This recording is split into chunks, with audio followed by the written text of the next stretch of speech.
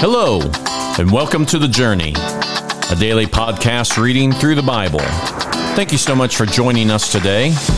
As you listen, we're going to be using the New Living Translation of God's Word. Let's start today's reading. Today we're going to be starting with Job chapters 35, 36, and 37. We begin.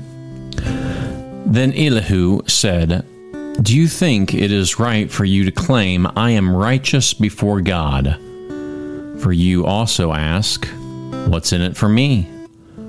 What's the use of living a righteous life?'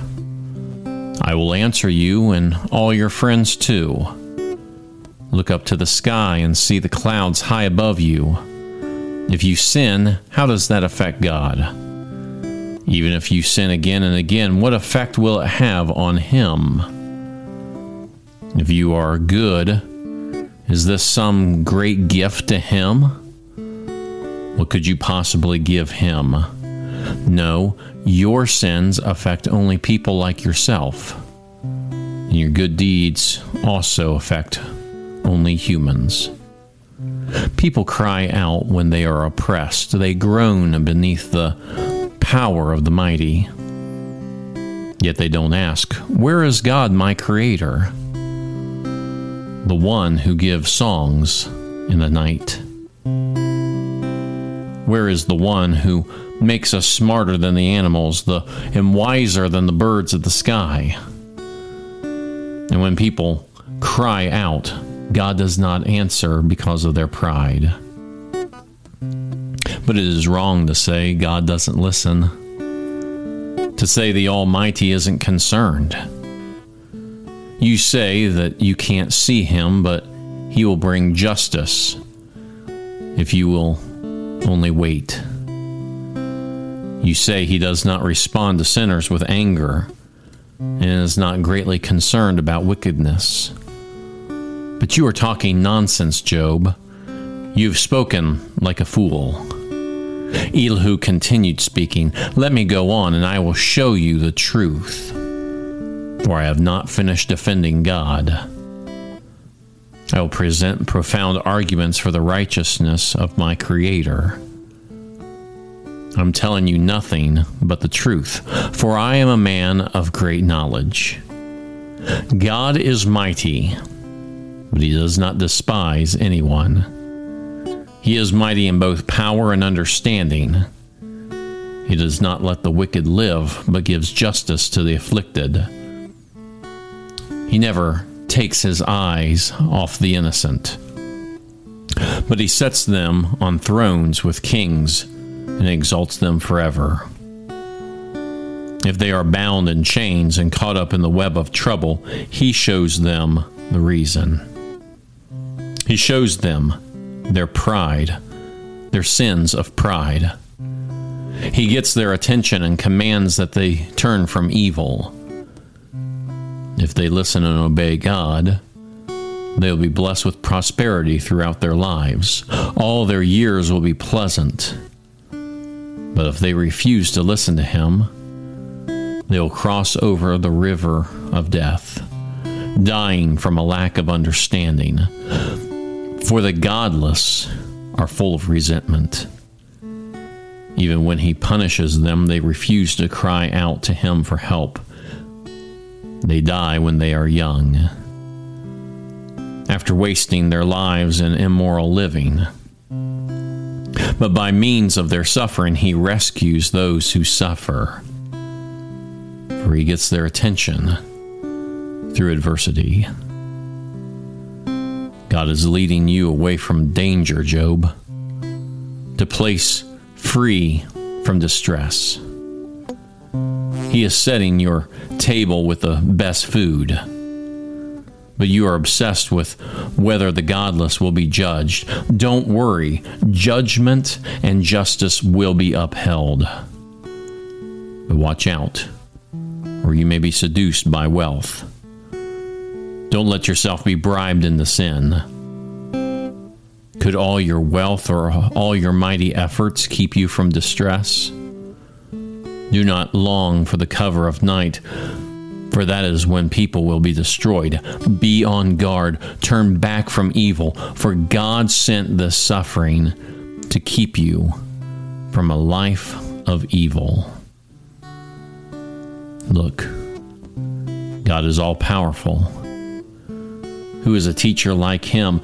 No one can tell him what to do, or to say to him, you have done wrong. Instead, glorify his mighty works, singing songs of praise. Everyone has seen these things, though only from a distance. Look, God is greater than what we can understand. His years cannot be counted. He draws up the water vapor and distills them into rain. The rain pours down from the clouds and everyone benefits. Who can understand the spreading of the clouds and the thunder that rolls forth from heaven? See how he spreads the lightning around him and how he lights up the depths of the sea. By these mighty acts he nourishes the people, giving them food in abundance. He fills his hands with his lightning bolts and hurls each at his target. The thunder announces his presence. The storm announces his indignant anger. My heart pounds as I think of this. It trembles within me. Listen carefully to the thunder of God's voice as it rolls from his mouth. It rolls across the heavens, and his lightning flashes in every direction. Then comes the roaring of the thunder, the tremendous voice of his majesty. He does not restrain it when he speaks. God's voice is glorious in the thunder. We can't even imagine the greatness of his power. He directs the snow to fall on the earth, tells the rain to pour down. Then everyone stops working so that they can watch his power. The wild animals take cover and stay inside their dens. The stormy wind comes from its chamber, and the driving winds bring the cold. God's breath sends the ice, freezing wide expanses of water. He loads the clouds with moisture, and they flash with his lightning. The clouds churn about at his direction. They do whatever he commands throughout the earth. He makes these things happen either to punish people or to show his unfailing love. Pay attention to this, Job. Stop and consider the wonderful miracles of God. Do you know how God controls the storm and causes the lightning to flash from his clouds? Do you understand how he moves the clouds with wonderful perfection and skill? When you are sweltering in your clothes and the south wind dies down and everything is still, he makes the skies reflect the heat like a bronze mirror. Can you do that?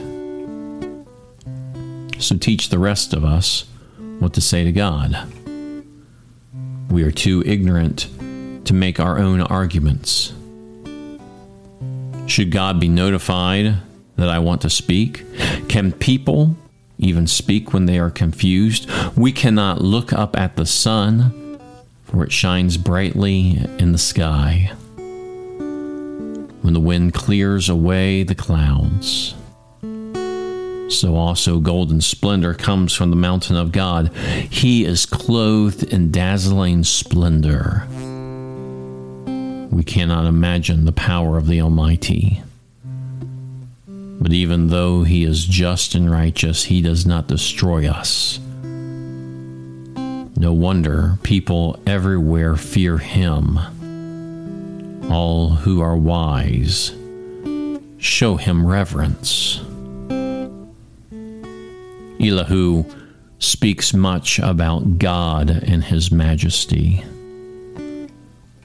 But there's a statement that he makes, that he feels that he needs to defend God. And that really isn't our place. Our place is to worship God, not so much to defend Him. God is above us. He doesn't need the creation to defend or to vouch for Him.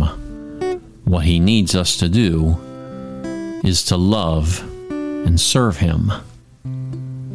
Too many times we get distracted by trying to defend God, where in reality what we should be doing is showing God living through us.